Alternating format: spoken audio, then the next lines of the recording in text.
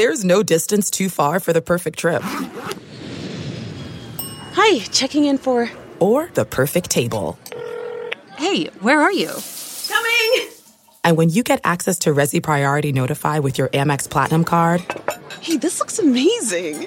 I'm so glad you made it. And travel benefits at fine hotels and resorts booked through Amex Travel, it's worth the trip. That's the powerful backing of American Express. Terms apply. Learn more at americanexpress.com/withAmex. We got ourselves a sponsor, ladies and gentlemen. We are now Stacking Pennies, presented by Mobile One. Can you believe it? Times are changing around here. We got new logos. We got new sponsors.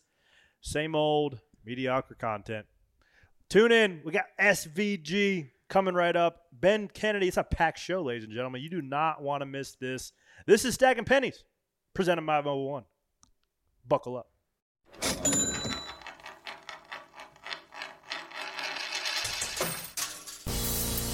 Stacking them deep, selling them cheap. It tastes like gasoline, rubber, and victory. We're just out here stacking pennies. Hello, friends. And you guys just heard my mediocre presentation of the word mediocrity. I don't even know what I was talking about, Chuck. But I'm joined by the normal band of characters. But, guys, this is going to be a humongous show. We just spent about a half hour with the driver of the Project 91 car, Shane Van Gisbergen, as well as Ben Kennedy. Leading up to one of the biggest events on the schedule this weekend, the Chicago Road Course. But then let's get the normal band of characters around the table involved here. To my right, Mr. Chuck Bush. Hello, how's it going?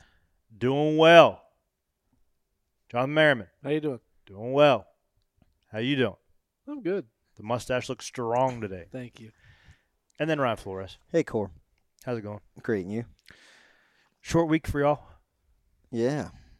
Yeah, that was a unique crash. It was a unique crash. I kind of saw what you were talking about when you were like, what? Did he let off the brake? What happened?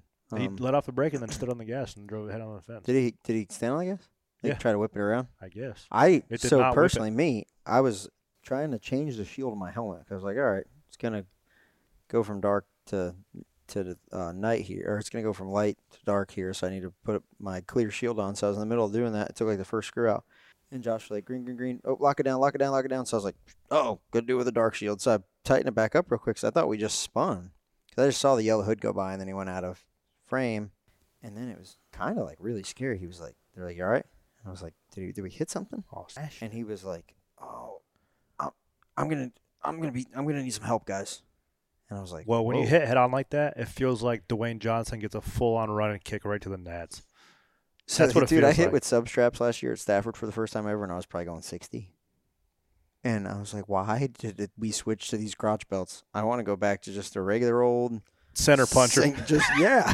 It was worse. Well, they probably weren't tight enough.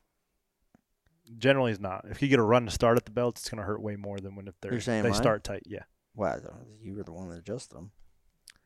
I talked to my seat guy about this. Yeah, maybe. Hey, Corey, what should I do with my substrap? Tighten them up a little bit. You know what? I was a slight Nashville Super Speedway hater up until this weekend. I thought that the race, the Xfinity race, was exciting. The truck race was pretty exciting. And I thought the Cup race was wide. It had a lot of racing lanes. When's the last time we saw somebody do 3 wide for 3 laps on a restart? I mean, that was just not at Daytona or Talladega. Yeah, right. I mean, that was pretty cool. It was awesome. This car race is awesome. A mile and a half side by side like that. It does. One thing it's definitely got going for it. And dude, the atmosphere there. It was packed. So I've always thought that it being in Lebanon, half hour, 45 minutes outside of town will be a little bit of a deterrent. Every year we've been there, it's been sold out, and the place is packed. Celebrities, famous people. A lot of famous people. So I was like, it also wasn't. It was hot, but it wasn't blazing hot like it was last year. So it was only like 98 degrees. It wasn't 130 like it was last year. So at least it was bearable. I thought it was really hot. It was really hot, it was warm. But last year was miserable. Yes, last year was bad. And then that storm came through and it made it like super humid, like where your sunglasses would fog up. Was there any notable people that you met that you were like shocked by? Well, I went and rode mountain bikes at Rich Froning's house. So Rich Froning is like met him at kickball last year. Ricky Stenhouse brought him. They're buddies. came CrossFit. I've just kept up with his career. He's like the Jimmy Johnson of CrossFit, right? Won 5 times in a row. See that split squat snatch I hit him with when we were getting ready to introduce for, hey, Rich. We were getting introduced for kickball. We were like in a V standing there. And I said, hey, Rich, watch this. I did some like weird jerking move that ended up in a squat. And he was like, what was that? I'm like, you're about to find out. Well, so he and his family came to the race on Sunday, and I'll get back to the story in a second. One of those guys, one of the track house tire changers that just talk about kickball all the time. Yeah. So Rich and I were sitting there talking, and he goes, "Where are you gonna go, Rich? Hit some assault bike sprints after this?" And that guy's like, "No." Just out of nowhere. like he was reaching into the cooler to grab a Celsius, and "Oh, Rich, you go hit some assault bike sprints after this?" Rich was like, "No." What are you going to do, Murph, you nerd? So I went. So he lives in Cookville, which is like 45 minutes east of the track. So we get there. I drove the bus up with the whole family on Wednesday night. Thursday, we went into Franklin, hung out with some friends, saw the sights. Pretty cool town. Yeah. Went to a Nashville Sounds game, baseball game downtown Thursday night. Had some fun doing that. Friday, I rode over to Froning Farms. He's got like 250 acres, bunch of single track bike trails cut in. He's got buffalo. He's got the furry cows. He's got like the whole thing. He's got this sick barn, gym, podcast studio set up. And I text him like, hey, man, I'm going to get like 10, 12 miles in. He goes, oh, sure, but I got to ride for 2.5 hours for my training program. Little did I know he is in prime training condition for a 100-mile race in Leadville, Colorado in like a month from now. So he did 30 miles almost in the span of what I did 12. Double what I did in about the same amount of time. So how many hours did it take you to do 12? Hour and a half. So he rode for 2 hours. 2.5 hours and did 30 some odd miles. Blazing fast, bro. So I kept up with him for about 9 minutes, and then I could see why he was the fittest man in the world for 5 years in a row. So that was a different level. I was like, oh, he's man. built different. He is built different. So that was pretty cool to see. Tall, but he is like a solid dude, like a brick house. And he's got his – so I guess they give out like this big belt buckle if you finish a 100-mile race in sub 6 hours. So that's what he's going for, and he looks like he's in he looks pretty peak condition. Big race fan. He is a big race fan. So it's pretty cool to see him out at the racetrack. He's been out there a couple of years. He's also going to be coming back for kickball. CrossFit Mayhem's going to try to put together a team, but they can come get their work in anytime. Don't matter. I don't want them. They might be able to lift heavy, but they can't hoist that Copperdale over their head like we will be doing in October. But let's get back to racing, Chuck. First off, we got ourselves a sponsor. Mobile One. How'd that even come about? Sales, man. They just said, hey, you guys are going to start they're like, talking hey, about we got this One. podcast. And, Love that. You guys got this product that needs pitching. Let's put those two together, and now we're presented by Mobile One. That's bitching is what we call that. I do love Mobile One. Using it on my personal stuff. I put it in my corn pops in the morning. Yeah. Eat my cereal with it. If you don't chew disclaimer, Mobile One, then you don't put it in cereal. Yeah. Do not consume it. Put it in your motor. Before we get too far back to the racing, you touched on driving the bus, and everybody thinks that they can go on YouTube and watch the MTV Cribs bus episode. I've got a lot of comments about that. But what they don't see is that your bus was infested with ants this Dude. weekend. The freaking DO lot had more red ant hills in it than I've ever seen in my entire life. So I literally wake up Thursday morning, and I get up there, and there's just a little marching line of red ants. One guy knocking on the drums. One guy with the cymbals looking like one of Chuck's battle battalions in my bus. And I'm like, oh, no. It was like 7 o'clock in the morning. And I was like, I literally started grabbing a paper towel and just start going to work on smashing these ants, like hundreds of them. Where were they going? Were they? So I was like, where are these son of coming from? So I go outside, and it was raining when we got there, so the ground was all wet. So there was like no ant hills like visible. But once it dried out, like they built back up like the little mounds, and they crawled up my Wi-Fi cable that was like on the ground. It went from like the Starlink, then it was on the ground for like 6 inches, and it went back up into the bus. They got up there and just marched it like a freaking subway station all the way up inside our bus. So then it was just ant traps and spray the rest of the weekend. Yep. But that was like that was cup shit, man. That's cup man. The weekend got better after that. Had a decent practice day on Friday night. thought we had a decent car. Showed up for Saturday, knowing that you had to lay one lap down. You know, you got to commit. You got to put track position there is super important. So I visualized the lap that I thought was going to be pretty good, and we made some good changes from Friday to Saturday and had probably a top 15 lap going through the middle of 3 and 4, and we got in the left rear bump stop too hard, and the thing just swapped ends before I even know what happened. Saw that a couple times, so I spun out, got a little bit of right rear bumper damage. Guys fixed that up. Then we saw the 99 in that second round of qualifying. Same thing. You get committed through those bumps with wheel into it and trying to be wide open at that point of the corner, and you get on a left rear bump stop, and you legitimately aren't in control. So saw him had to go to a backup. Then we saw the 23 as well. He spun out, didn't hit nothing, and was able to start 10th or 9th. It was the level of commitment you have to have with these cars in qualifying, man. There's no room for a wiggle without keeping those things out of the fence. We got lucky. We only tore our stuff up a little bit. We talked to Ross after qualifying in Victory Lane on Saturday, and he was like, because we asked him about, you know, the 99 spinning out, and he was basically describing like you were just on this edge the whole time. The razor edge. Any fraction of blip. Mistake, a blip or whatever, if you like lift out of the like, that's it. And he's like, that was their first pole for Trackhouse. So he was like, this is a big week for him. But what's the difference in that in the race? Well, that was what I was getting to, is like, what is it Speed, about the air track? pressure, right? So sticker tires create more grip. That's obvious, but they create more grip up until the point of when you're qualifying, your intent is to load the sidewall of the tire just to the point of where they want to shear, right? When they're stickers, they have a ton of grip, and you bend the tire, bend it up until it. If you, particularly with the rear, if you slip the rear, you have all this lateral load in the sidewalls, and then as soon as it breaks traction, the sidewall stands up, and then you don't get traction back. Where in the race, tire pressures are lower. Also, as soon as your tires get to like operating temperature, say they're operating at 200 and 225 degrees, then your tire can actually slide.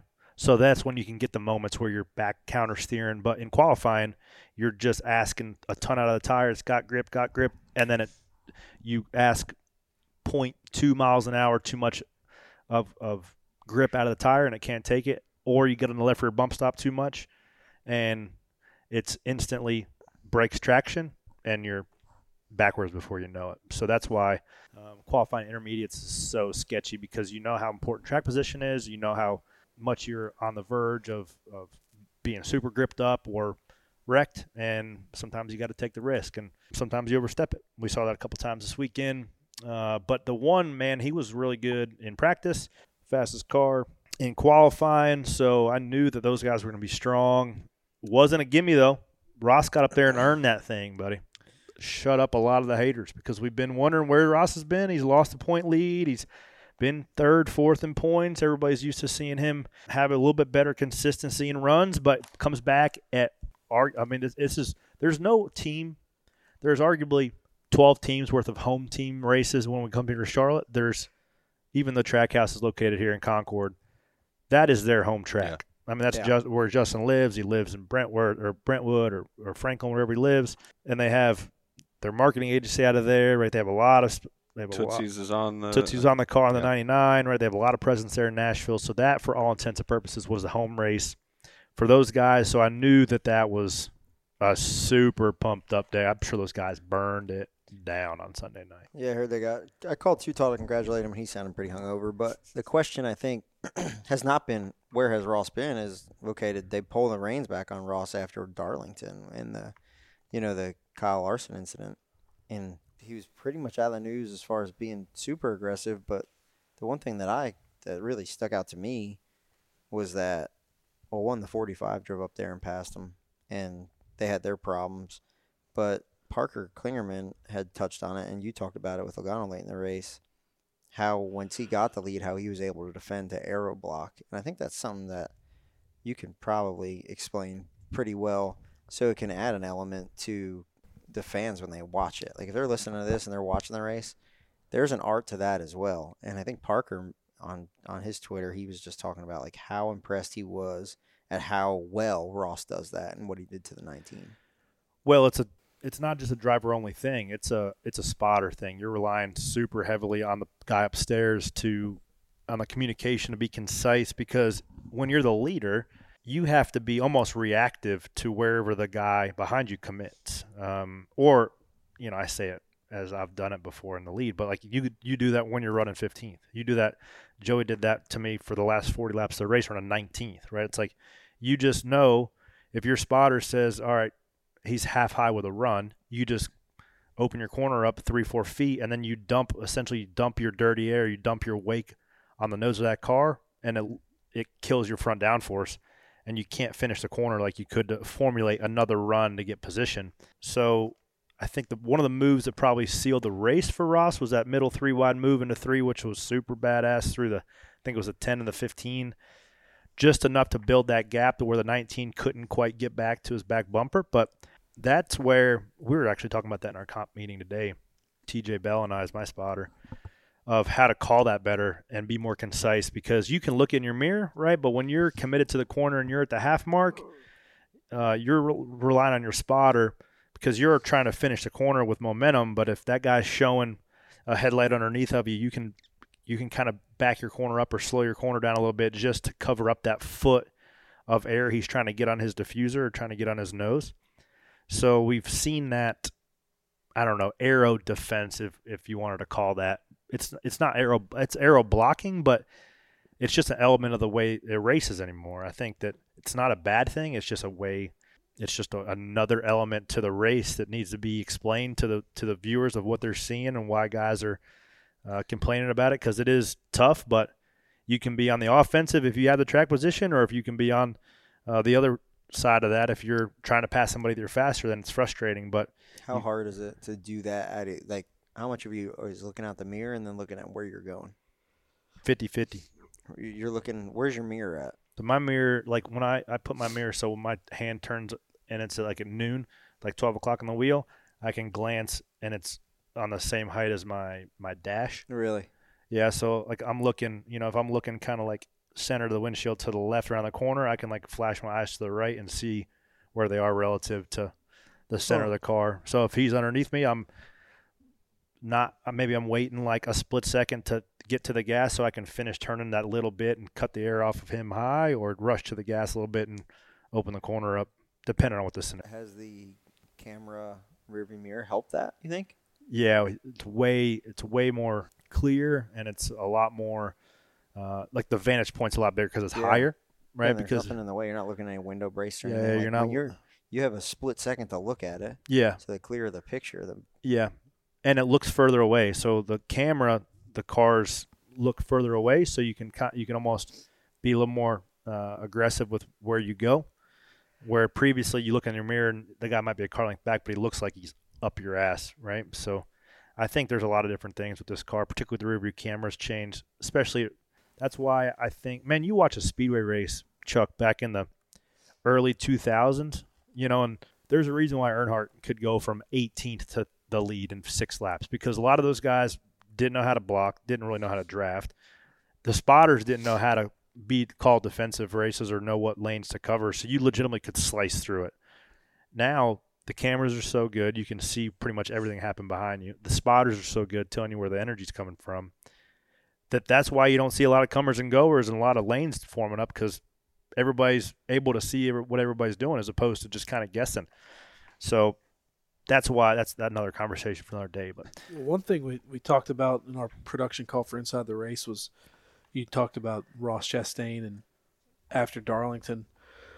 They say, same Ross, whatever. But one thing that Steve Letarte and Todd Gordon both said on the call with us was that they felt like Ross drove a way more mature race and made the typical Ross moves of being super aggressive, going 3 wide with the 51 and the 10, but also didn't put himself in any situation to wreck underneath the 5 like he did at Darlington. So they thought he drove a much smarter, more complete race in Nashville than he's driven. There was a moment when Noah was fighting to stay on the lead lap that there was a moment of, is this work? Because, I'll be honest, there was a point in the media center where it was kind of like, all right, is Ross going to keep this together, or is something going to happen that, like, is he going to do something to blow it away, right? I don't feel like Ross has – I feel like there's been more blame than needs to be blamed on his moves. I would agree. I that would he's- put a I agree with majority of that the 1000%.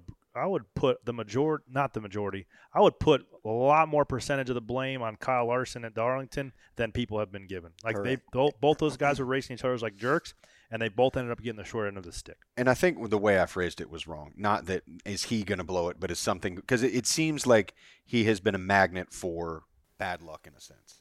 Like things have happened to him, around him. Well, he's been in these situations where he gets caught up in stuff. So it's like, is that going to play out here? But then it didn't. And to that point, Justin Marks in Victory Lane, he was talking with Alex Weaver, and we got the interview with him, and he said in there that conversation after Darlington got blown way out of proportion. That it was just two dudes sitting down talking about racing, like two friends talking about, hey, how can we do this better? What can we do here? Like, and now you see that pay off in a race. Like he puts together a complete race. Well, it's right? situational awareness, right? And really and truly, we keep talking about it. It's the first time that Ross is comfortable.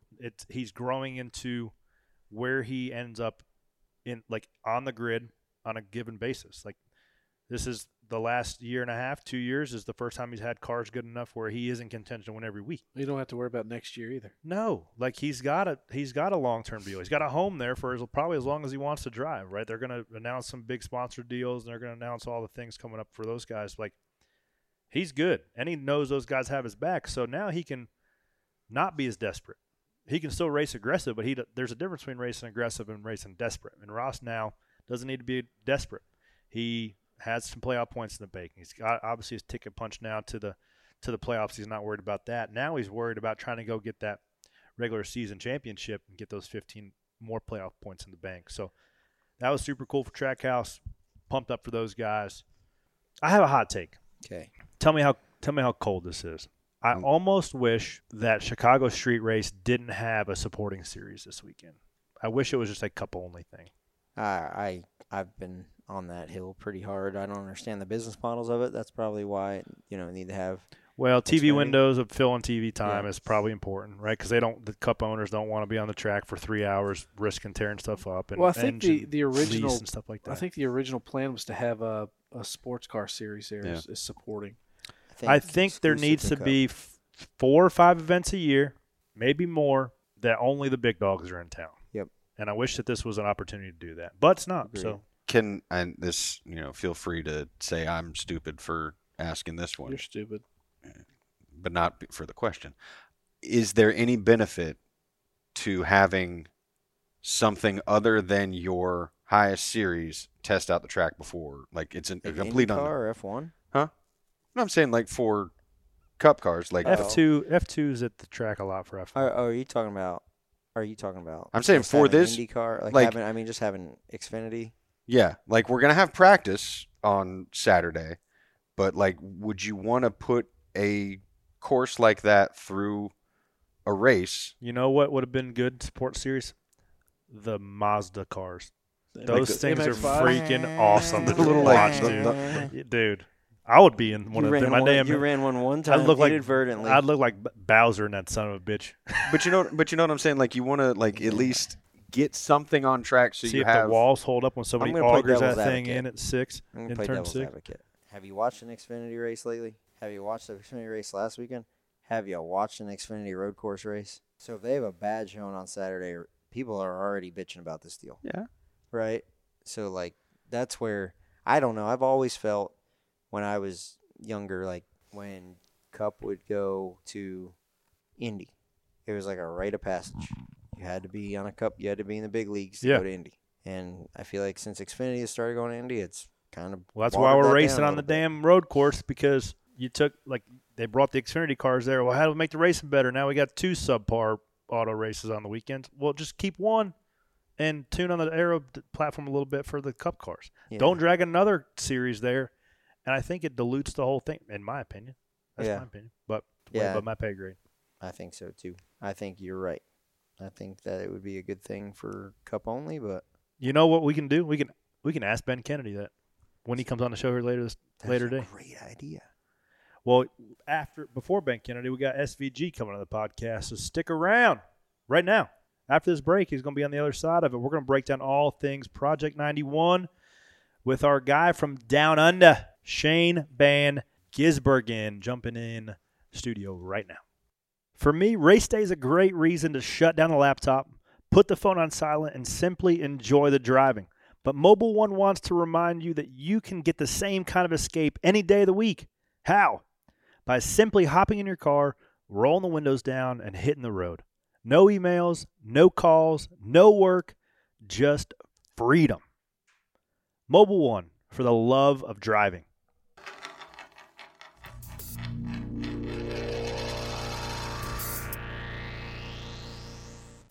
I want to tell you a story. It's a story about a scandal, broken relationships, gossip, rumors, money, corporate rivalry, and a broom.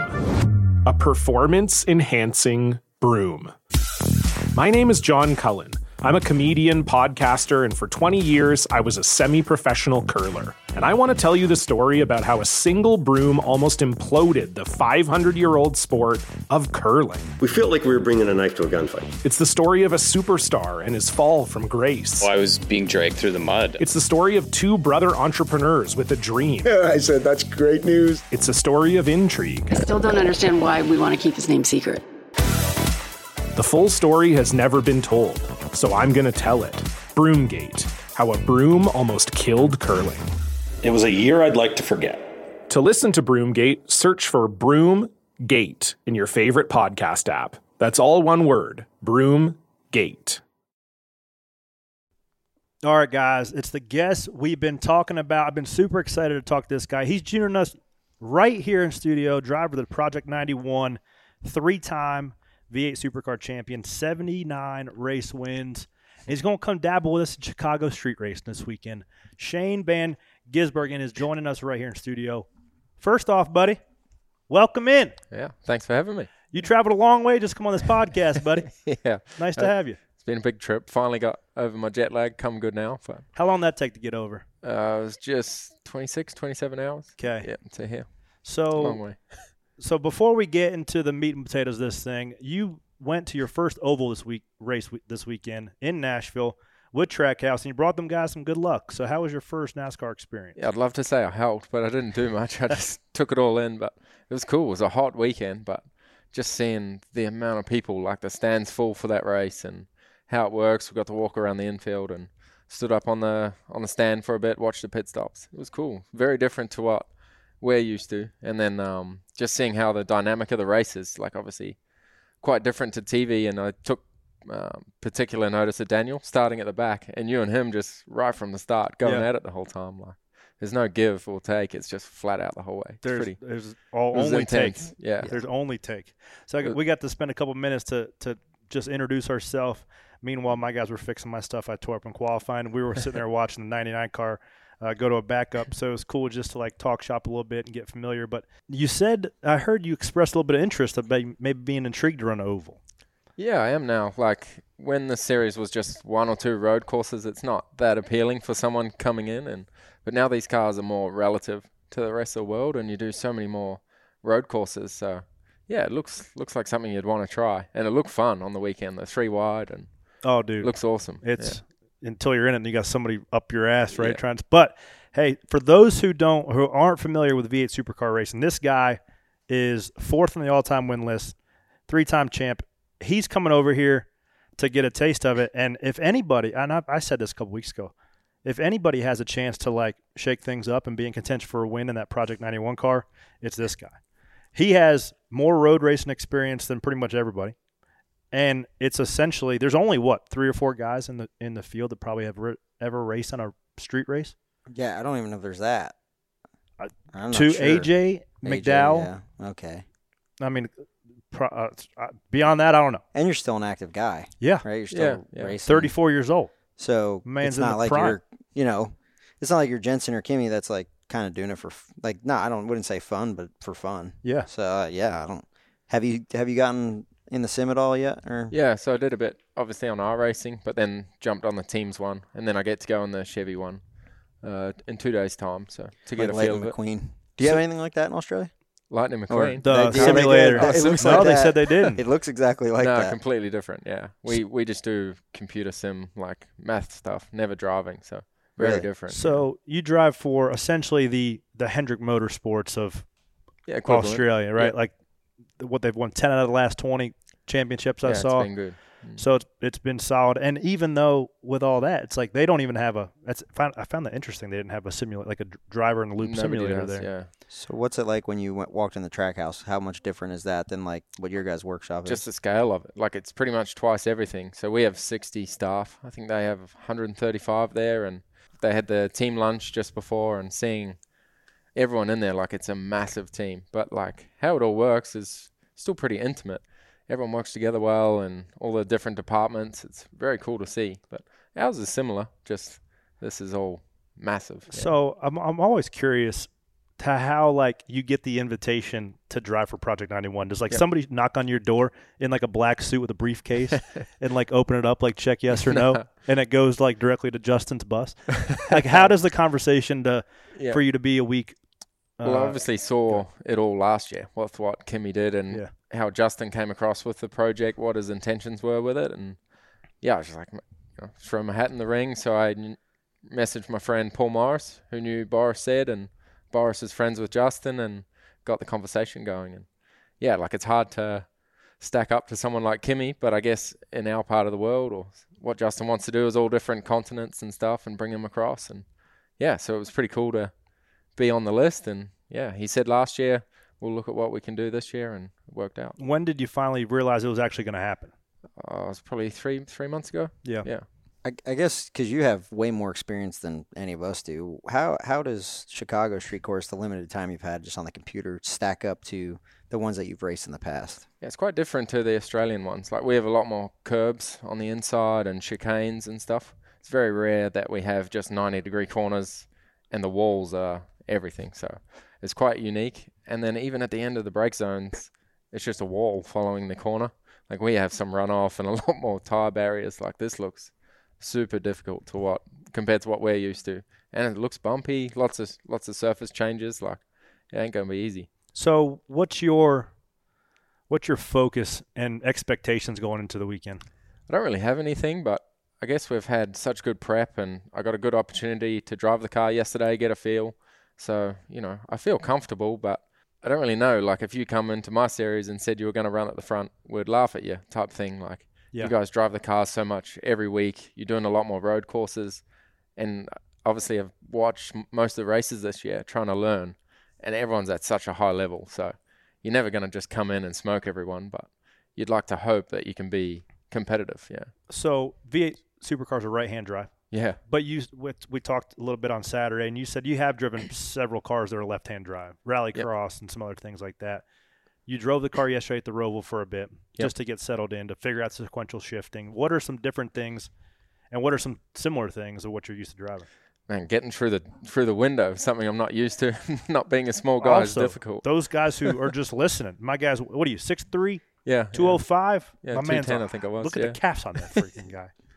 Trying to get them through the window is going to be rough. That's what I was at pit practice today, and Scotty come walking up, and I said, hey, I'm interviewing Shane this afternoon. Is there anything I should talk to him about? He said, ask him if he meant to block my door getting out of the car. Like, listen to this all-time move. So he wins. Scotty finished second, so they pulled in the victory lane. And since you get out of the door, he just pulled up next to him, so he couldn't get out. And So then you got out. Yeah. But I wish I did it on purpose. Like it was filled with smoke from doing skids, and then I just pulled up to the bollard thing, and it worked out. It went down real bad. He thinks you did it on purpose. Yeah, everyone thinks I did. But the next day, he won. So he got it back. Did he block you in the next day? I don't think I got on the podium next day. Yeah. What do you think? I'm always curious of just different racing etiquettes in different areas or series around the world, right? You've watched Coda, and you've heard Jensen Button's post-race interviews, and you saw Kimmy at Watkins Glen, right? And you've seen now an oval race on just the etiquette or lack thereof in racing. How is that, or what you're used to driving? Well, we have a judicial system. Like we have one touch, and it's ruled on it. Everything's ruled. There's so many rules and penalised for everything. By a steward, yeah. Is it like FIA? No, the series runs it, and there's a driver standards advisor. Okay. And he does a very good job, but he polices everything, like front to rear contact, side to side. So Really? Whereas here, it's all sort of self-policed by the looks. Well, you have it's to do actually something no. I'll major. tell you what the policing is like. Nice job. Yeah. Good job. You have to do a little something harder. major to get in Dude, there'd trouble be here nobody by the looks. left at road courses if you got penalized for that. So is when it I like, saw Coda, it was like, oh what my am I God. getting into? Well, the entire field would have a 30-second penalty, so we'd all finish in the same spot. Everyone would have drive-throughs. Yeah. There's only one or two 90-degree corners there. This place has all crazy. of them. I spoke to Jordan Taylor, and he said, like, he never experienced anything like it. And he said, he tried to be respectful at the start, then he just got sick of it and started pushing back. But I don't know if that's the right thing. I'll give you a little tip because I've talked to you for 5 minutes now, and I like you, so I'm going to give you a tip. You could use this to your advantage, or people will also use it to your disadvantage. They don't have to race you next week. Exactly, yeah. So they will use you up much more before they'll use me up because they have to race me. They have to see you next I don't week. even know where we race next week. But, if somebody uses me up, I'm going to get their ass the following week. Yeah, whereas I'm on a plane Monday. You're on a plane Monday, so you could use somebody else's ass up, and you don't have to see him next week either. Yeah. Maybe never again. Maybe never again. I've never raced like that before, No. but I don't really want to. Like, yeah. You want to respect everyone because you're all racing for your championship and stuff, but That's you want to fair. do well as well. I respect that. Yeah. But when you put the helmet on, could change. It could Until the change. fifth guy uses you up, you're like, all right, I'm done. And my luck, I'll Jordan be the Taylor's sixth face. guy. We had him on here the Wednesday after Coda, and he popped up on the screen, and his face was like, what the hell was that? He was violated. I think, though, it's going to be much different this weekend because there are, like you acknowledged, there's no margin for error and there's no runoff room. Yeah. Yeah, I you don't literally have believe you, two bro. lanes, and you either have the mustard and the mayonnaise, and they're both concrete walls. I watch you guys race every week, and I don't believe that. But there hey, have to be some respect to go too wide around some of those corners. You would hope to think, but we're not very smart. Have you called anybody else? Like, did you talk to Marcus or Scotty about coming over here and racing? Yeah, Marcus was very helpful. He was one of the first guys I rang, and just how to fit in and deal with the weekend and stuff. But I think it's changed a lot since he's done it, but still, it's all relative. But he was more encouraging to just get over here full time and come and try it. Yeah, but, dude. Yeah. Would you entertain that? What would it take for you to be like, you know what? I'm going to be a NASCAR guy. As I said, the more road courses now, it's appealing. And then coming here, seeing how the teams work, how the country is like. It's very rare to get an opportunity to come straight into the Cup Series and just try it, So I'll see how it goes, see how we like it. And What maybe. oval looks appealing to you? Not the Daytona Talladega stuff. That looks nuts. But stuff like the intermediate, or is that what you call an intermediate on the weekend? Yeah, that stuff looks cool. Bristol's what you got to go for, buddy. Yeah, that and the Martinsville looks like crazy. Yeah. But, Be Dude, fun to try. this guy fit right in. I miss Marcus. Marcus was freaking electric to watch. Marcus was great. And, dude, that finish at Watkins Glen was one of the best That's right, ever. yeah. But speaking of running into each other, I've heard I did a little research, Yep. and I heard that you need to tell us about your birthday parties. I heard that they get pretty electric. Well, that was my 30th we started it, and it's sort of been every year since. So we have like a car race. When's your birthday? May 9. Okay. Yeah. Right in season for you. That means we I'll can't make go. some plans. Yeah. And, you got cars. They got to be two-wheel drive. It's in a mate's paddock, and we get a timing line. Cars will have transponders, and you just go for it. It's a 3-hour race, 3 drivers, and, we put all aero on them, paint them up like old race cars. And the only rule is, or 2 rules, 2-wheel drive, and it has to stay there afterwards. So you can no one spends crazy money because you lose it. So What track's it on? it's just a paddock, and we put hay bales out and go racing. Yeah. Is a paddock a parking lot? Like I a had grass this problem. field. Yeah, it's like a Grass grass field. I had this on a farm. Listen, Yeah. I had this problem when Okay. our buddy George first moved in with me. The first day we went down to our garage, and I had I was at Roush working on the 26 car at the time at a Crown Royal hood. And he said, "Oh, you got a bonnet." I said, Yeah, "What?" He said, "You got a bonnet." I said, "I have no idea what the hell you're talking about, dude." He's like, "Oh, it's a hood." So there's definitely different lingo, but yeah, I heard that it gets pretty It's rowdy wild. out there. It's good fun. Yeah. So what does preparation How many look like cars for you? are in this race? The last one we had 25. Oh my Yeah, goodness. but it thins out pretty quick. They I'd all say. blow up. What's the car to have? What usually wins? Like a Nissan Maxima. I don't know if you have that here. 6-cylinder front wheel drive. Yeah. That's I'd what get I've a had Ute. the last couple. I'd get the Utes are cool over there. Yeah. I never They have knew no what Not a got Ute- traction though. No yeah. traction. Oh yeah, you put some cinder blocks in the back, like when it snows out.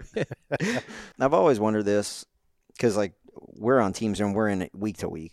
How long ago? Because is Darian your crew chief? Yeah. Absolute. I've won a championship with him before. He's one of the best. Awesome. But like, how long ago did you guys start talking about like, okay, this is kind of what we do for springs, and if the car handles this way, this is the feedback we need.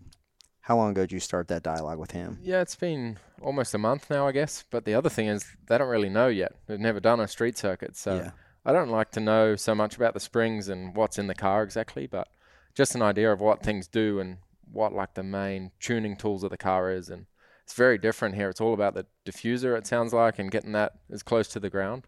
Our cars make the aero over the top, not underneath. So normally on a street circuit, you're high, soft. So there's a bit of a trade-off here, it looks like. But it's it's been cool to listen to and learn. Like, it's completely different, but also the same in some ways. So have you done pit practice yet? I did that yesterday, and that's like we have the pit speed limiter. We come in, press the button, and hold our foot flat. So that's got to be hard. That's got to be hard because I think Trackhouse's car is an old Gen 6 car converted, so it's got the old school tag. Yeah, we used the race car. Oh, you actually used the one. Yeah. So and then at Charlotte we did some pit passes, and like I started with the basic, 100 revs I think it was per light, and then that was okay, and then I went to the race guys one, and to hold the speed is difficult. That's an art. Did you drag the wreck a little bit? No, that helps. Okay, that would giving all these guys my tips. Yeah, dude, that's one of the biggest things because if you go to if you're running 5th, hell, if you're running 15th, and he you comes speed, out 12th, then you're 35th, and then you're and your day's over. Yeah, man. Yeah. But when we did the pit stop practice coming in, normally my guys are all there waiting, and you drive into the stop. The first time I come in, everyone jumped over the wall. I just myself. It was crazy. Thought I was going to run them over. Well, also at least, hey, it's a right side pit stop wall this weekend, so that's one less thing he's got to figure out. Yeah, but this isn't on the other side of the car, dude. It's different. Like it's even different for us, and these pit boxes are small. So I heard they're quite tight this week. You guys run sequential shifters in your V8 cars, right? We're a 6-speed, but I have a flat shift on the way up. So okay, yeah. But we most of the drivers right foot heel toe. So how's that different than what, like when you say flat shift? Yesterday you got to lift a little bit to yeah. Whereas we just have like a ignition cut. When you have enough force, it cuts the motor. So, okay. Yeah, a bit different. So go back over there. You're sitting 4th in the V8 Supercar Championship, right? You said it's super tight. It's very close. And I've got an interesting relationship with the points leader over there right now, Brody Kostecki. So he made a legitimate NASCAR run. Won some races in the K&N Pro Series. I was his crew chief during that time. So it's interesting how like your life just takes its own path. But you said an interesting comment when I brought him up. He goes, he's a tough one. Yeah, he's good. He wheels, man. I guess because he's been brought up in the racing here. Like he's kind of brought some of that back. And what is some of that? Like, it's just tough, doesn't take anything. Like but he's fair. Is really good about him. You can race him hard. You can't take advantage of him, but he's going to leave you that little bit of space. So a few rounds ago, we had an epic battle at Perth and for the win. It was really cool. That's a gnarly track, dude. Perth? Yeah.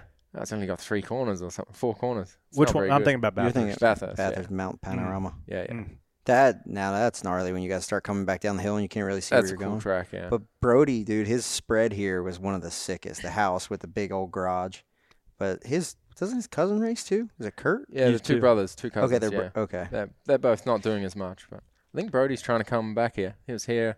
I've seen him dabbling around. Yeah, he wants to come and try. Yeah. He wheels, buddy.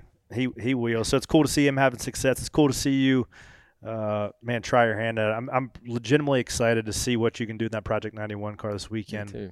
What's I guess you wait and see after the weekend to see if you'd be interested in doing some more. What do you think? Yeah, you just gotta. I'm just trying to keep everything open. Just enjoy it and take it all in. Like, not trying to be too serious about it and be here to win. Just have some fun and prepare well, and we'll go well. But now, what's going to come of it? No idea. Yeah. Well, have you spent much time over here in America in general?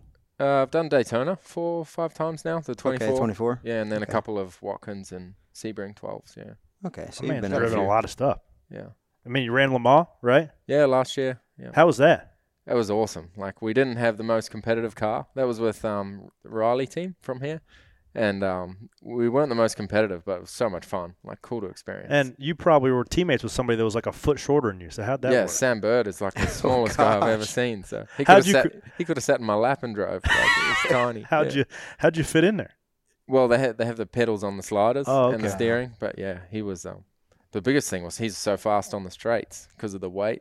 So that makes it difficult. Yeah, but he was good. when was it a dream of yours or just a goal of yours to compete in NASCAR? And is there anything beyond this that you still want to try to achieve driving? I want to do the Nürburgring race, the 24 there. That looks epic. I've done a fair bit of racing in Europe. It's quite fun, but yeah, I don't know. I've always loved supercars. But yeah, it's be cool to try stuff. You know, once I've won it a couple of times and I still want to keep doing it, but now like you see all these new things going on, you want to try them. Yeah. And getting the opportunity to, it's hard to turn down. How much do you wanted to, did you have F1 aspirations growing up and then you were just Never. too tall? It was always supercars. Yeah. Really? Always. Early 2000s when I started following racing, it was only Schumacher winning. It wasn't that appealing to me, whereas supercars was out of control every week. Yeah. I wanted to do that. And then so when you grew up watching V8 supercars, was Win Cup the guy? No, he was a few years later. So Okay. it was like Marcus Ambrose, Greg Murphy. He was my hero. They were two. And Mark Scaife, they were all going together up the front. So, and there was a track about 30 minutes. They'd come over to New Zealand. It was about 30 minutes from home. I'd go every year and love What's it. that track called? Pukekohe. That's where you... And it finished last year. Yeah. Pukekohe, because that's what Scotty was like. Ask him about Pukekohe. I'm like, huh? I'm sorry, He what? said it again. I'm like, God bless you. what? He's like, just the one in New Zealand, man. Just ask him about that. Pukekohe, yeah. Did you follow Ambrose's trip to NASCAR? Was it a big Australian backing of kind of super curious and supportive of what he was trying to do over here? Yeah, every week it was the news. They'd have the winner and then how Marcus went. Really? It was all they cared about, yeah. And the sport's kind of died in the last 6 years over there because there's no one to follow. So it's been cool to see the interest in this week. I was going to ask you about that. So what's it been like by local Australian news following? It's been crazy. And even my series posting so much about it, going and trying it. It's really cool to see the support from everyone, yeah. I'm pumped to see. I've always thought, supercar guys would excel in this style car, and I'm pumped for your opportunity and to see even what Scotty's done in IndyCar and it's been good. You guys, everybody over there wheels. Yeah. So it's exciting to have the crossover that we're having. What's been the kind of upload week? You get in. I saw you there at Nashville. So you got into the States. What day? And then you tested the Roval on Monday. You're here on Tuesday. You're going to go watch the DIL. You're going to jump on the DIL on Thursday. So what's your week of just trying to intake information, get ready for the week? Pretty much had something every day. So I arrived. We went straight to the shop and had my earbuds done to get the earplugs and then seat fitting, all fitted up and all the team kit. It was pretty cool having so many people there just to get the car ready. And then, then we went to Nashville, had a watch of qualifying, pretty much straight there. Chilled for the night, went to Tootsie's, which was cool. Checked out that. Do they have any places like Tootsie's over there? Nothing. That street. I've never seen anything like that street. That is some American. Man, that was crazy. It was very cool. A lot of bachelorette parties walking around, and you're like, what is on all going the little on buses here? and stuff, yeah. What would be like the Nashville comparable Australian town? Well, Gold Coast is pretty good sometimes, yeah. Okay. I used to live there, but yeah, it's nothing like that. I mean, there's nothing like that in the rest of America either, so Broadway's pretty unique. No, yeah. Damn, the preparation is that part is what is crazy to me. If you don't wear earphones there, what do you guys use for radios? Well, we do just their bit different system here, I guess. So yeah, just made some new ones. And you bring your same helmet, or how's that work? I got one just done for the weekend. So man's got a special Chicago Bulls helmet. Yeah. Oh, really? Yeah.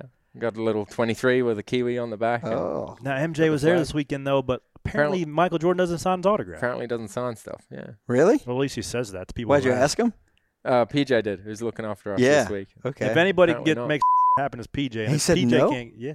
But you said no. Damn, if you get to the 45 or 23, ship them. Ship them. Yep, Boss should have signed my helmet, boss. Yeah. All right, buddy. Well, hey, I'm excited to ask these three questions to you like I do every other guest on the show. Okay. Just because you traveled across the pond to get here doesn't exclude you from these questions. Question number 1. If you had to pick one car and one racetrack to race at the rest of your life, what do you go with? The McLaren GT3 at Bathurst. That was awesome to race there. That car, how we set it up, it was some of the best driving I've had. Yeah. Did it make a bunch of downforce and was just super fast? And and just the balance. We always struggled with looseness everywhere. That week it was just hooked up all weekend. Now, so that wasn't a V8 supercar? No, GT3 car. Okay. Yeah, McLaren. Yeah. For is that like the Bathurst 1000? It's a 12-hour weekend. It was. Yeah. I'm gonna be honest with you. You're saying these letters and these numbers, and we have no idea what you're talking about. And I just tried. He just like shakes his head like McLaren. What was it? It was a McLaren 650, a GD3 car. Yeah, and still, yeah, no clue. We have to. Is it orange? I'm gonna tweet. I'm gonna look it up. It's orange. when Yeah, we're done. Yeah, it's orange. Yeah, that's cool. See, I know what he's talking about. They do like. Great guess. Is it orange? I watched the Indy 500 too, and saw the McLarens there. Okay, that's a first time answer. Yeah. As I would have expected. Question number 2: what's the most embarrassed you've been at the racetrack? I got asked this the other day. I still don't have an answer. Somebody ripped off my question. Yeah. Oh man. I don't know. Give me something. Honestly, don't know. Did you ever poke one in the fence during time trials? Probably I spun one day at a hot lap ride day with a journalist in the car and fenced it pretty hard. Did you? That was embarrassing. Yeah. A friend of mine. That was years ago. A friend of mine this year actually hit the fence with a pace car. Ooh. In Los Angeles. I hit the medical car once. That was pretty good. Did you? Yeah. My steering was broken. Oh man, that happened here, and it was a big fire. That happened with Montoya. Yeah, that was a big deal. You hit the ambulance? Yeah, like it follows the field on the first lap. Oh, yeah. In case there's a big crash. And I got hit into the fence. I was trying to get back to the pits. And the steering broke right at the time it was passing me. And I just... I wiped it out. It was like a brand new Porsche, and I just wrecked it. Oh, my gosh. That's a good one. That's a good one, yeah. That is a good one. That's pretty embarrassing. Question number 3. If you had to lose every racing memory that you've ever made and keep one, what do you keep? Oh, the Pukekohe race last year. Yeah, that was like my dream to be a supercar driver started at that track, and it was the last one there. The first guy to meet me out of the car to do the interview was Greg Murphy, my hero, and just the crowd went nuts. The burnout was cool. All my friends Because you won the there. championship. No, I didn't win the championship. It was the last ever race was there. it 21? Yeah, last year. Yeah. But that was just the last race at that track. At that track, they shut it down? Yeah, and just, the atmosphere. And like I qualified 8th or something and got through to the front with a couple of laps to go. It was awesome. Yeah. Is that the only race Swan in New Zealand? Hometown kid. Sorry? Is that the only race in New Zealand that they have? It was. They don't go there anymore. So that's it. They're trying to get back there, but yeah. How many people mistake you since you've been here for Australian? Oh, almost everyone. Everyone. Yeah. You're like, no, man. It's kind of offensive, but yeah. I didn't really know how much of a difference there was either. Yeah. You're like, wait a minute, I'm not Australian. Why don't you like Australian people? No, they're fine. Oh, okay. Just being Kiwis better. Yeah. Yeah. It's like being Canadian, isn't it? Your rugby team's way better. That's for sure. Yeah. Well, SVG, I wish you luck this weekend, buddy. Thank you. See you there. I won't run into you, I promise. Yeah. No, we're friends. That's good. Yeah, now I've got to go meet everyone else. Yeah. No, I'm excited for you to be over here. Dude, he'll run into you. Like that handshake, dude, take it. He will definitely run into you. I'll feel bad about it if I do it. He'll give you like a sorry, but he will definitely. As I'm hanging out of the fence. So, sorry.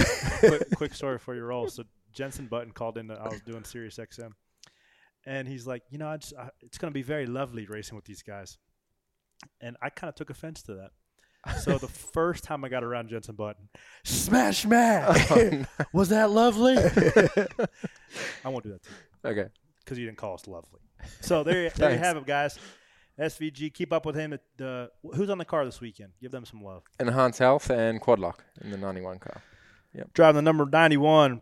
Trackhouse, Project 91, Camaro, SVG, man, he's going to try to give us some NASCAR guys a run for the money. It's going to be fun to watch. It's going to be a fun weekend. Nobody knows what to expect. So can't wait. It's going to be fun. Can't wait.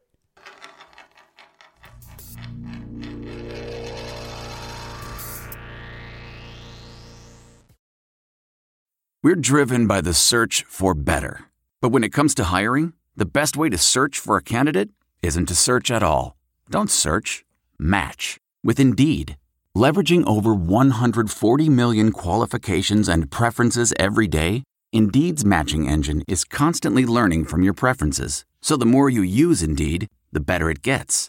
And listeners of this show will get a $75 sponsored job credit to get your jobs more visibility at Indeed.com/match. Just go to Indeed.com/match right now and support our show by saying you heard about Indeed on this podcast. Indeed.com/match. Terms and conditions apply. Need to hire? You need Indeed. Pit Road Boats and woes. Pretty big woe from arguably the fastest car in Nashville this weekend. The 45 loses a tire. Man, they got lucky, though. They got lucky. Because, hey, I went back, when I heard during the race, they're like, no, they didn't say that I was off on the racetrack. I'm like, Stop it. It literally was. And Those then rules. the car was on pit road and lost the tire on pit road. So I guess that was the correct call. It's not like I think it worked out for them, like for the way the rule's written. I wonder if there's going to be an amendment written in the rule. It just goes like, it goes to show you that two instances this weekend that just put racing and life in.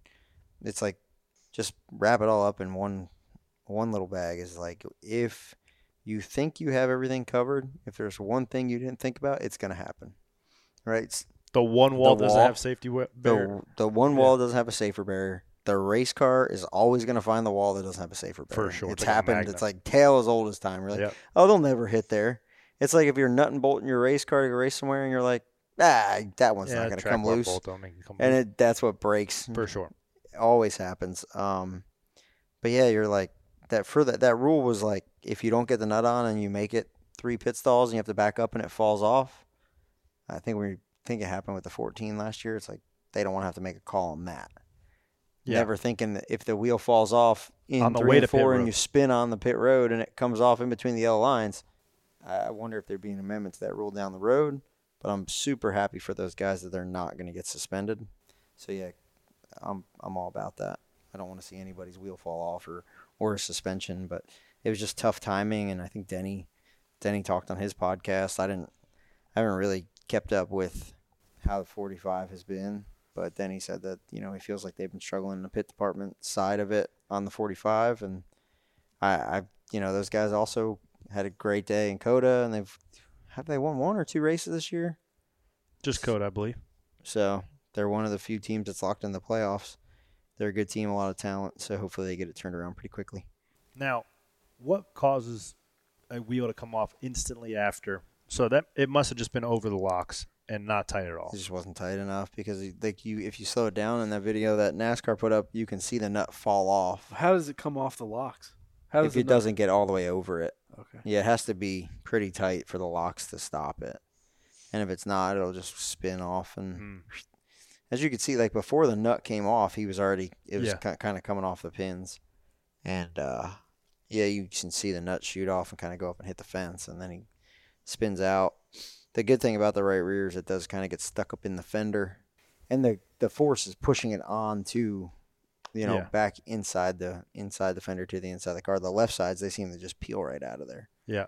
But, yeah, it was But even though it wasn't a 2-lap penalty for it falling off, essentially it ruined his day because you go down the distance, pit road with no right rear tire, it drags as low as the cars are running, drags the diffuser off. And once it drags a half inch off your diffuser, you lose your aero seal, then you're just hanging on. Where were you at as far as pit sequence on that? Just pitted. So then we had to take a wave, which it worked out really good for Bubba and a couple others that were right in front of me. They stayed out, and then I think Bubba got stage points because of that, and then kind of faded at the end. But a couple guys were on the beneficiary side of it. I wish we'd have waited one more lap because we'd have been in good shape there. But super important for me to have nobody in front of me.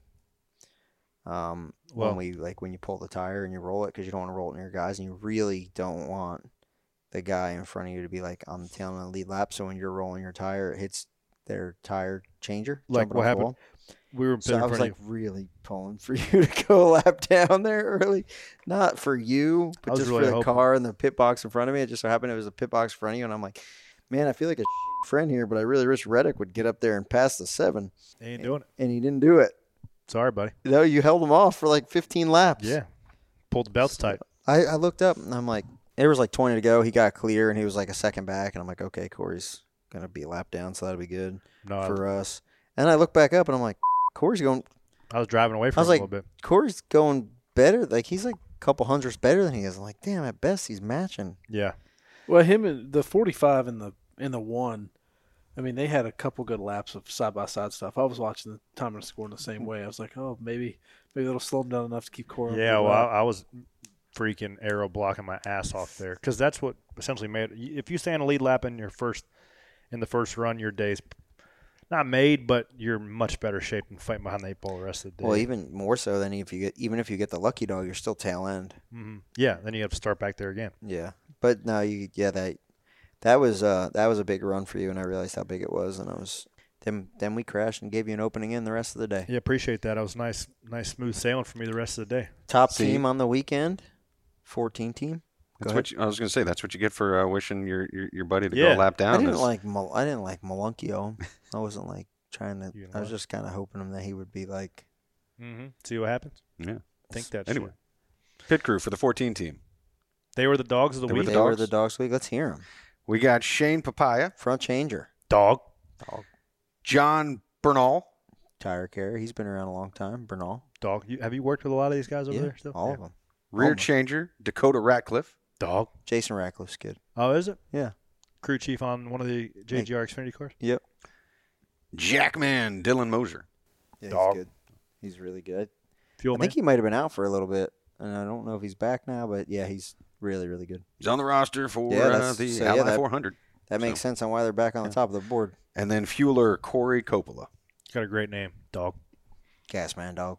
I'm not a huge fan of Gasman. You know, Andrew Lackey really ruins Gasman for me. You got to have one, though. You got to have one. Jason Ratcliffe was Matt Kenseth's crew chief. Yeah. See that they pulled in Martinsville? I did. Hopefully Dakota didn't. He was just a little kid back then. He was just a little kid. Little guy not knowing anything about the world. Yeah. All right. Hey, we gotta get to our guests. Hey, this weekend though, pit road. Good luck. Pit boxes are just as short as Charlotte, but almost as narrow as Indy. Really? So it's going to be probably the tightest pit road we go to, and they're only one opening or something, right? It's going to be a mess. It's got potential to be a mess on pit road, but it probably won't be because with no stages, everybody will be kind of splitting and coming at different times. But yeah, you're definitely. But I mean, a yellow flag stop. Pretty much every car's gonna be in a lead lap. Yeah, that's gonna be pretty crazy. It could be crazy. Yep, but it's not as crazy as like the Detroit Grand Prix where it was the split pit road. Did you see that? No. Where IndyCar, Mm-mm. they had like 2 different lanes, and you either pit right-handed or left-handed. Huh. It's not as big of a difference for them as it is like for a Joker us. lane. I'll show you a video of it when we're done. But it's like Gilligan's Island at Sonoma back in the day. A lot like that. But yeah, this weekend's got potential to be pretty challenging weekend for everybody on pit road. And interesting fact, you only need 4 gas cans to get through this race. It's not shorty. It's a shorty. So Sunoco is giving you your 4 gas cans, then you can't get back to the gas pumps. The way that it's all the way that the whole track is designed. Once you get to pit road, you can't leave with a can. You can get out with a bridge, but that's about it. So interesting. Yeah. It's gonna be crazy, man. I'm excited to see just the amount of work that Julie Giese and her team has done in that area, and I'm excited about it. I think there's gonna be a lot of positive things. Seems like a lot of positive energy going in there. A lot of unknowns, but a lot of those unknowns could be answered by our next guest, Chuck. Who's coming on? I think you got somebody who knows a thing or two about putting a racetrack together in unique places. Ben Kennedy. Yeah, I mean he's kind of been the brainchild of the LA Clash out there in the Coliseum, and now this thing. I wonder what he's going to do next. You could ask him. We're going to ask him right here on Stacking Pennies, coming up right after this.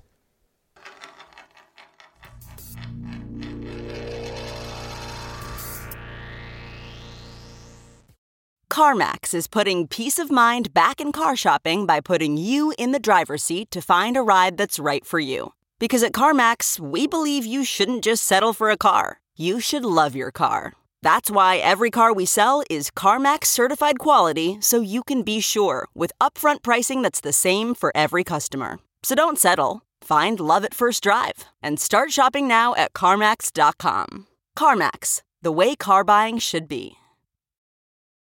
All right, guys, we have a star-studded lineup on this episode of Stacking Pennies. Not only do we have SVG coming on the podcast, we have the man behind the Chicago Street Race himself, Ben Kennedy. We've been trying to get him on for months. Finally, we have got him located in his hotel room in Chicago. How is it now that your boot's on the ground out there? It's great. It's good to finally be in Chicago. It's been a long time coming.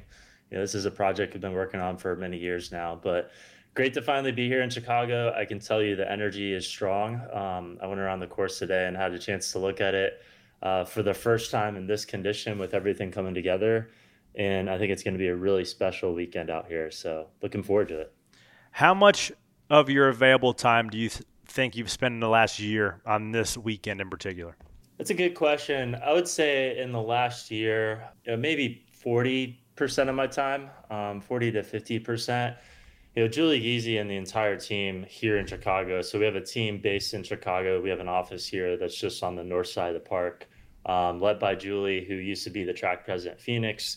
She transitioned over to Chicago to be the track president of Chicago. So we have her as well as a dedicated team here. And then central and regional kind of business units are all supporting this area. So I would say I've spent a decent amount of time on it, but really I have to give a ton of credit to Julie and the entire team here in Chicago. We also partnered up with a company called Four Leaf out of Austin, Texas, who has a ton of experience in the city with big events like this. And they've been tremendous too. So I've spent a little bit of time here, but I would say a lot of it has really been led by the boots on the ground here. So first ever street race in essentially the modern era of NASCAR. Is there any racing series, whether it be Indy or F1, you've kind of looked at or asked just some opinions on how to best execute the weekend? Yeah, so it's a good question. I would say the first thing that we really wanted to try to find out, and this was earlier on in the process, is figuring out, hey, can we actually make this course work? Is it feasible or not? So as a part of that, partnered up with iRacing, who I'm sure you've jumped on many times before, wheel and pedals, they laser scan the tracks, you can go drive it in a virtual race car. So we did that, tested out the course, made a couple of different variations of it, got it to a good spot. And then, I'd say over the past probably two and a half years or so, obviously we've had our, design development team and competition folks that have been working on this, but have reached out to, the folks in Nashville and Toronto and St. Pete and the other people that have worked on street courses before, because this is something that's brand new to us. So to your point, we've never done a street course in our sport's 75-year history. We're all going through a lot of kind of learning curves as we put all this together. There's going to be a lot of things that are going to work really well. There's going to be a lot of things that we're going to learn and want to improve upon. But thankfully, we've had a lot of talented folks that have a lot of experience with road courses and street courses that have all helped kind of put the site plan together and what it's really going to look like this weekend. What has been a harder undertaking, pulling this off or putting a racetrack inside the LA Coliseum? I would actually say, I'd have to ask Julie that question.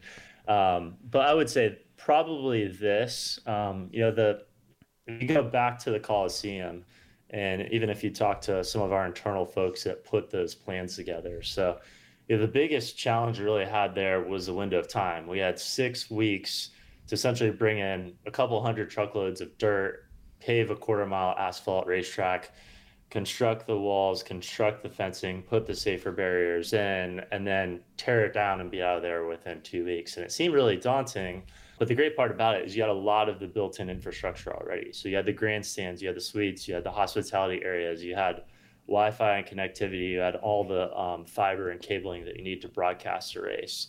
For an event like this, we're starting with a blank slate. So everything that you're going to see this weekend outside of the park and the fixtures that exist there permanently are all temporary. So obviously the walls are temporary, the fence is temporary, the grandstands are temporary. Our paddock club structure that we've never done before, that's 25 feet up in the air, is all entirely temporary. So I would say that's been the biggest learning curve for us. Is obviously working with our internal folks, but then Four Leaf to really create the vision for what this event's going to look like. What are the different tiers? What does the fan experience look like? How do we make it different and special for the people that are coming to it? What's the entertainment look like when we have the Chainsmokers and Miranda Lambert on the stage? And really try to make something special around it. So I would say that's been, I don't want to speak for them. I don't think it's been a huge challenge. It's just been time consuming trying to put all of those plans together, what load in's going to look like, what load out's going to look like, and then the whole vision. At what point do you feel like with the work you're doing with the LA Clash, the Chicago Street Race, and all the future events you're going to be behind, figuring out how to continue to push the sport forward, at what point do you think that you'll legitimately feel like you're grabbing the baton from your family and pushing the sport into the next chapter? Yeah, it's I'd say it's a team effort for sure. A lot of folks have been involved on these two projects in particular. And I think the hope as we think about just scheduling in general, and you think about this year, I think it's a really good example of it. Our 75th anniversary, had the opportunity to go to an iconic historic racetrack that we haven't been to in over 2 decades in North Wilkesboro, celebrate our roots and celebrate our history, but then a month and a half later, do something entirely new and entirely different and create a street race in downtown Chicago. So I think it's an opportunity for us to celebrate our history and who we are as a sport, but then also where there are opportunities for us to think differently and think bold and introduce our fans to NASCAR in a different way, but then also introduce people that haven't had the opportunity to come out and sample our sport before, give them the opportunity to. So, it's been a really neat project and projects to be on over the past few years. I'd say in the grand scheme of things, scheduling is just one part of our business. And, I've had the opportunity to work on the competition side a little bit. I've had the opportunity to work with Phelps and O'Donnell on strategy and innovation and scheduling and international. So it's really a very complex business. I know I still have a ton to learn and a lot of things that are going on, but thankfully we've got a great group to lean on and learn from along the way.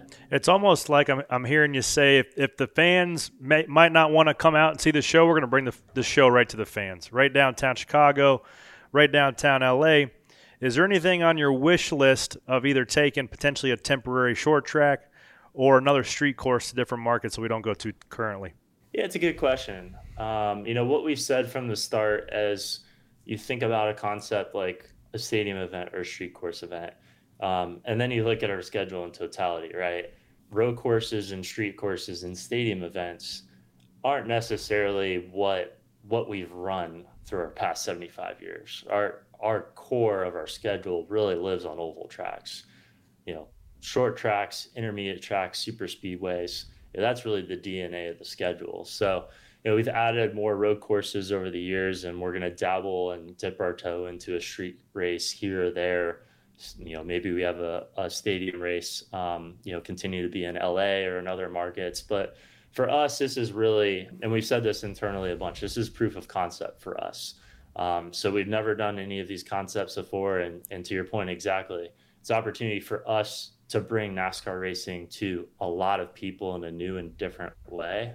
And, I think Chicago and Los Angeles are great examples of that. And if there are other opportunities as we look at both domestic and abroad, it then opens the door to a lot of other potential markets you could look at. So think about the number of Olympic stadiums you have around the world that you could potentially have a stadium-like event at, or just street courses in general. It opens the door to so many places. So by no means am I saying that we're going to have 20 street courses on this schedule 15 years from now. But I think dipping our toe into a new type of venue like this certainly opens the doors to new markets where we may not have otherwise had permanent facilities. I presented a hot take earlier in the show that you can help us resolve the thinking behind it.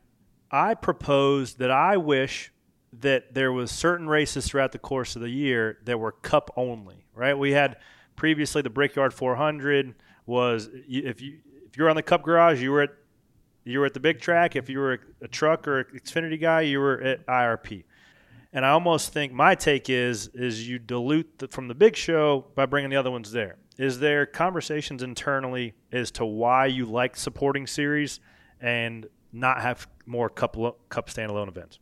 Yeah, that's a good question. I would say it depends on a number of factors.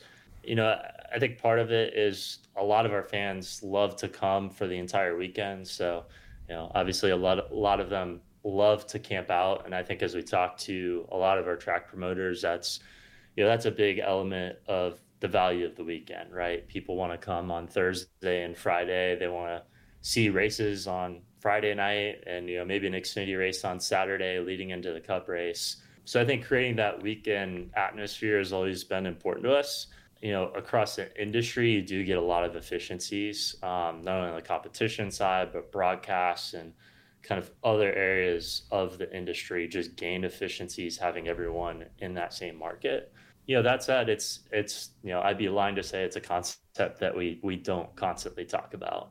To your point, I could probably think of a handful of different markets where you have a really big track where you could have a cup event at, but then you have other local short tracks where you can host those races. So really, a big part of that is just thinking through what's kind of the level of parameters around that track to make sure that we can bring in an Xfinity Series race or a Truck Series race, that it's safe for our competitors, it's safe for the fans, it has asphalt, it's in really good condition, broadcast can come in, obviously cover it. So there's a lot of things that we definitely have to consider as we think about both the venues that we're running at today and then the potential new venues, but something that we definitely talk about a lot on the scheduling group. So you guys have all the metrics on people who are consuming tickets, buying tickets. What's the percentage of fans coming to Chicago who are first-time fans, and what should they expect going this weekend? Yeah, it's I don't have the exact number in front of me. I'm gonna say it will probably look similar to what we had in LA a year and a half ago for the first Clash at the Coliseum. So that was around 70%. I'm gonna guess 2/3 to 3/4 or more of the people that are coming are gonna be first time customers. So I think the great part about it is we have a lot of fans that have gone to other venues that are still coming to this race. We'll have a lot of people, both from the Chicago area and around the world. So 50 different states. So they finally got all 50 states. And 13 different countries are going to come this weekend. So far, we still have 4 more days to sell. So we're going to have a lot of folks coming, certainly that have followed NASCAR for years or decades. We have a lot of new folks come this weekend and sample it for the first time too. That's super cool and super optimistic to hear. I'm going to ask you the 3 questions that I ask everybody. And do you have something else? No, I don't have anything. I'm good. I mean, it is. I guess I would have one question because we're both, we cross paths. First question is, do you remember racing against Corey, and what do you remember about racing against him? Did I ever run into you? The only thing that I remember racing against Corey, and this is so bad, is at Gresham Motorsports Park, and Corey can keep me honest because I know he remembers it. Is we were lining up for practice, so we went down, backed over my hood. Infield. Yeah, went through the infield, and I was trying to index my wheel, so I was trying to reset it on the steering column, and I went forward and I went backwards, and I thought that I checked my mirror, but I don't know if it was a blind spot or honestly maybe I didn't check it, and I backed over Corey's left front fender, so. It took me a long time to not live that one down, but I felt pretty bad after that. And from there on out, I told my spotter to just constantly talk to me, even if it's like on pit road in the middle of practice. Tell me what's going on. I asked that question because I look at the notes here, and you were just named, Sports Business Journal's top 40 under 40. You've kind of come into more of a leadership role and really an unprecedented time for our sport with the next gen car and really pushing events further and further.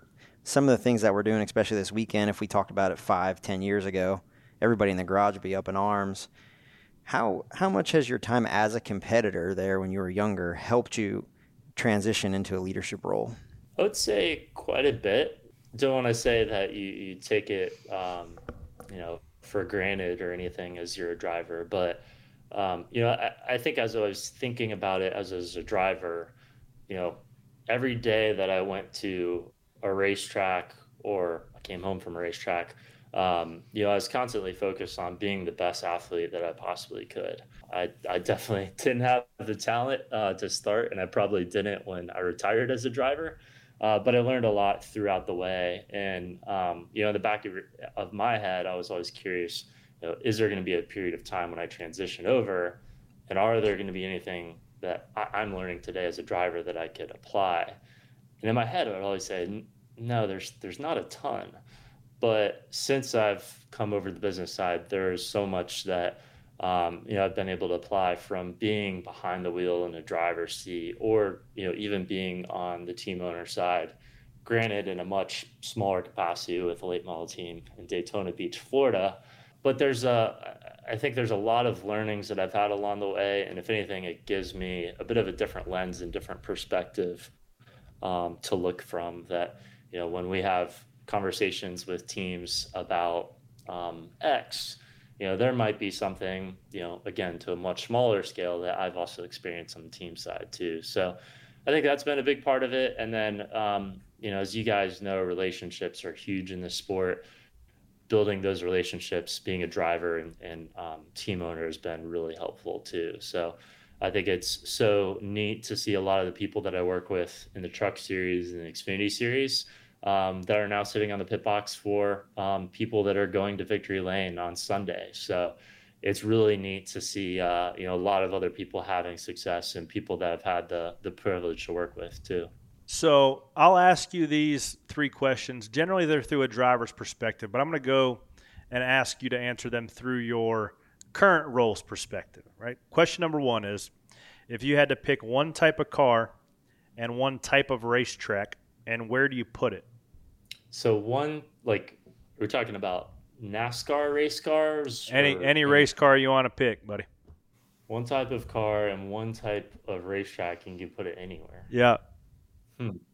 I would, I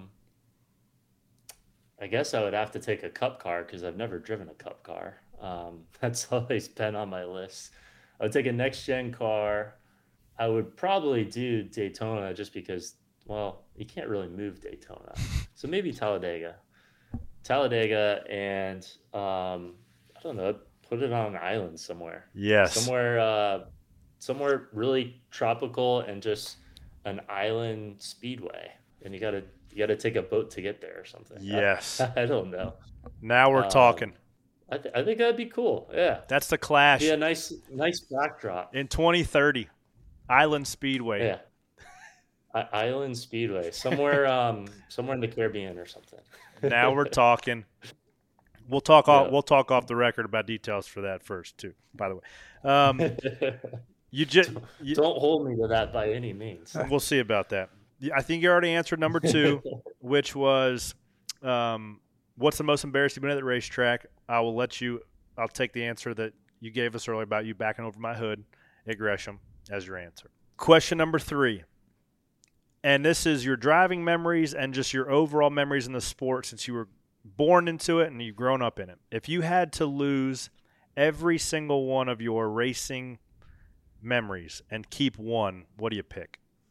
I would pick, I was really young, and I remember growing up and obviously grew up around the sport in Daytona. I think I went to every Daytona 500 that since I was born. Maybe not my first one because I was 2 months old, but I've been to a lot. I would say, and I got to grow up watching Dale Earnhardt and Jeff Gordon and the rivalry that ensued in between them.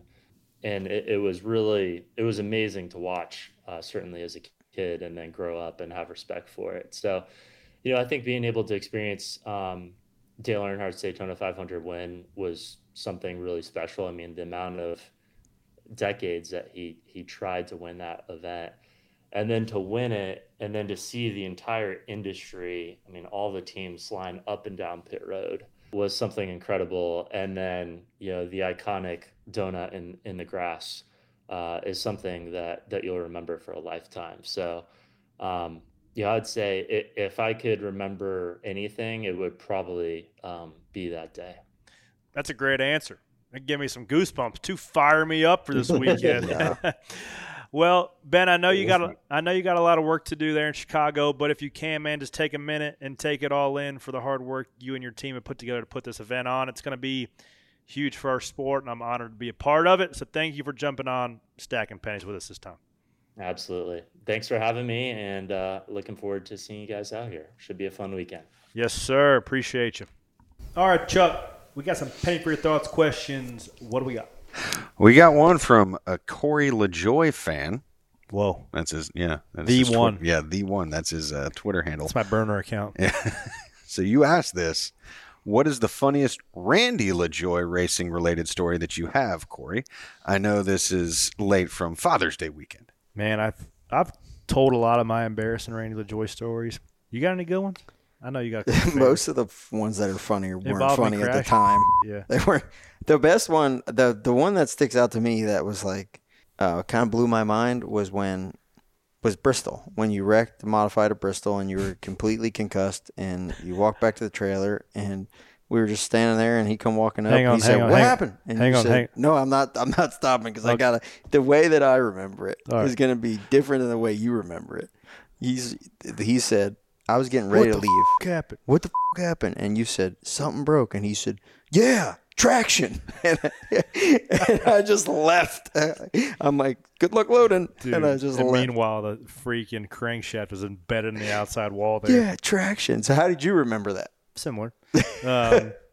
Yeah, I was following Mike Stefanik, NASCAR Hall of Famer, God rest his soul, into one, and those modifieds, contrary to every other race car in the entire world, get aero loose because they're like, I don't know, 90% rear downforce. So when you lose the downforce in those things, they get loose. Into one, I entered one into the bank with like some counter steer in it. I lifted, got into the bank, and sat on the left rear tire, and I'm talking head on as head on can get. Boom! Head into the steering wheel, the whole thing. And then the rest of the story went as you just explained it. So yeah, it was a big hit. The funniest Randy LaJoy racing story. There was a good. This isn't quite racing related, but I remember was Dale Jr.'s first Cup win the All-Star race? Yes. So what was that? 2000. Was it 99 or 2000? I think it was 2000. So I'd have been 9. I remember there was like 8 of us, her, Dad, and like some other buddies. 2000. And Dad heard about the party or something they were having. And they must have changed the location because we went to Dale Jr.'s house that was at that time right across the street from where DEI was. And we got there and realized there wasn't a party. Must have been, I don't know if he was living up there where he is now, but Dad wanted to leave him a present. So therefore we took all of his lawn furniture from his back patio and put it on his roof. The table, the umbrella, like set it all up like it was literally just in his backyard, like on the slant of the roof. I remember like passing Dale Jr.'s like foam cushions and stuff like, to my dad up on the roof. So yeah, that was a funny story. Did y'all own up to that one? Did you let him know, or is this it? Is this when you're letting him know? Okay. This might be it. 23 years later, Dale, that's how your furniture ended up on your roof. But if he was living somewhere else, it's probably somebody still up there. Some random person patio furniture. It's like, why is my furniture on the roof?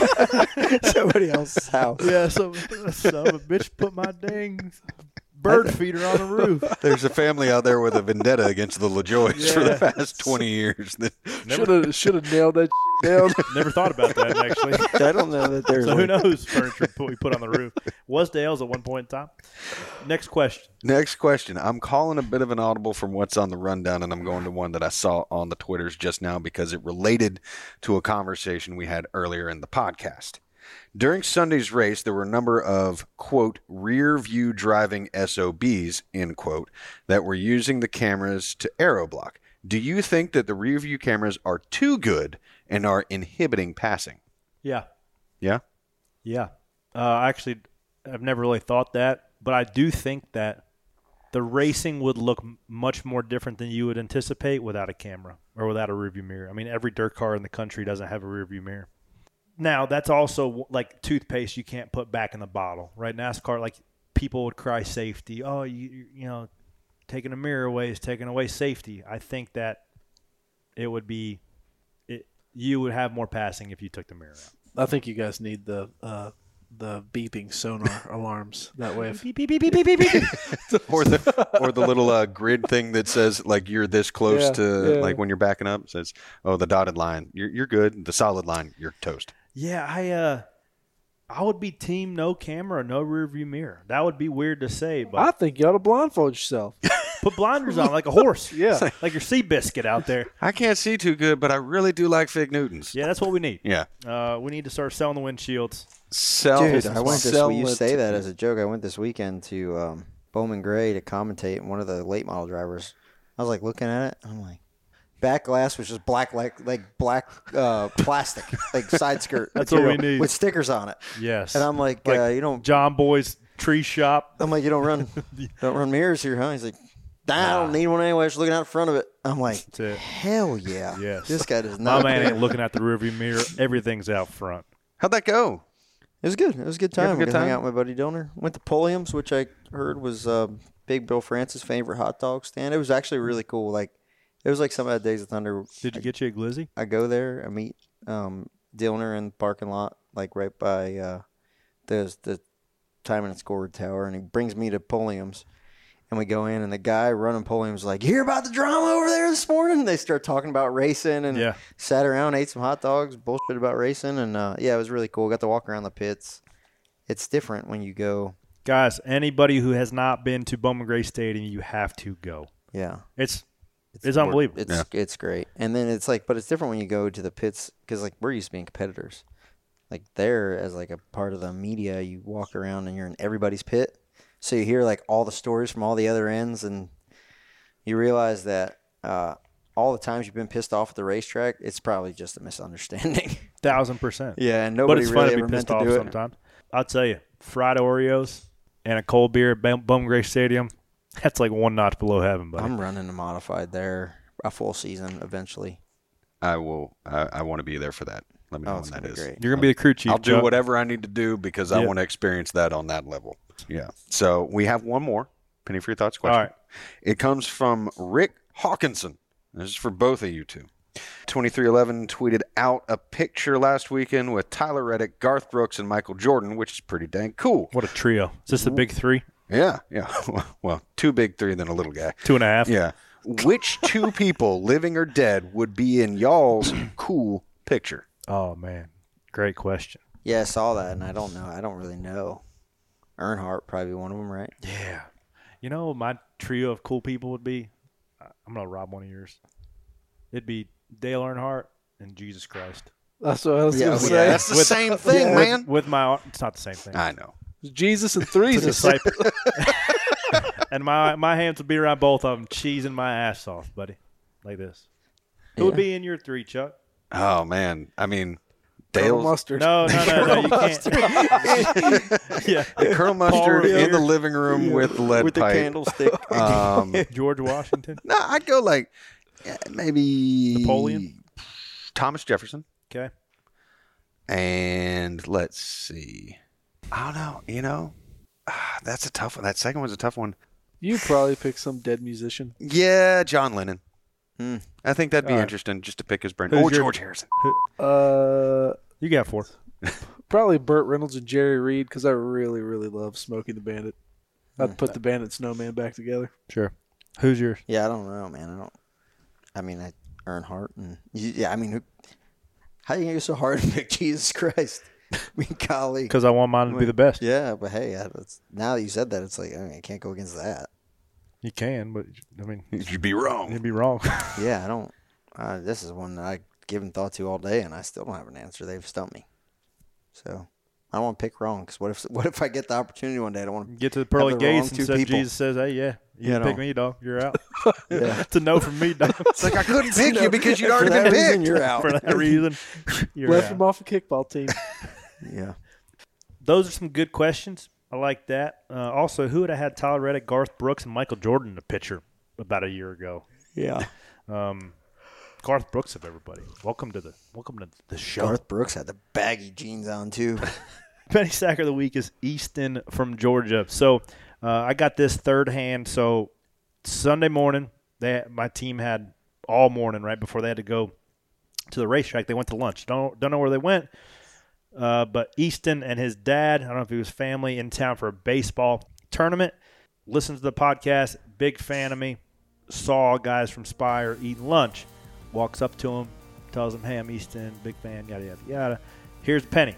Gave my race engineer, Roy, a penny, who then in turn gave it to me, and it brought us a little bit of luck for Sunday. So, Easton, you, sir, are the Penny Sacker of the Week from Georgia. That's all I got for today. Great show. Action-packed, Chuck. Make sure you guys tune in because we got a lot of stuff going on the rest of this week. Doing a satellite show on location in Chi-Town. But before that, make sure you guys tweet us for your questions. Hashtag Penny for your thoughts. Like, download, share, rate, review. Tell your neighbors. Tell your friends. Tell your kids. Here we are. Film some good content. And then tune into us. I think that's going to drop, what, Sunday? Probably? Yeah, it'll drop Sunday. It'll be a spare change. All right. And then you're going to want to watch Chicago Street Race, ladies and gentlemen. It's going to be electric. A lot of unknowns. A lot of questions. From me. And from everybody else. And it's going to be great. Appreciate you guys. Y'all have a great week. Goodbye.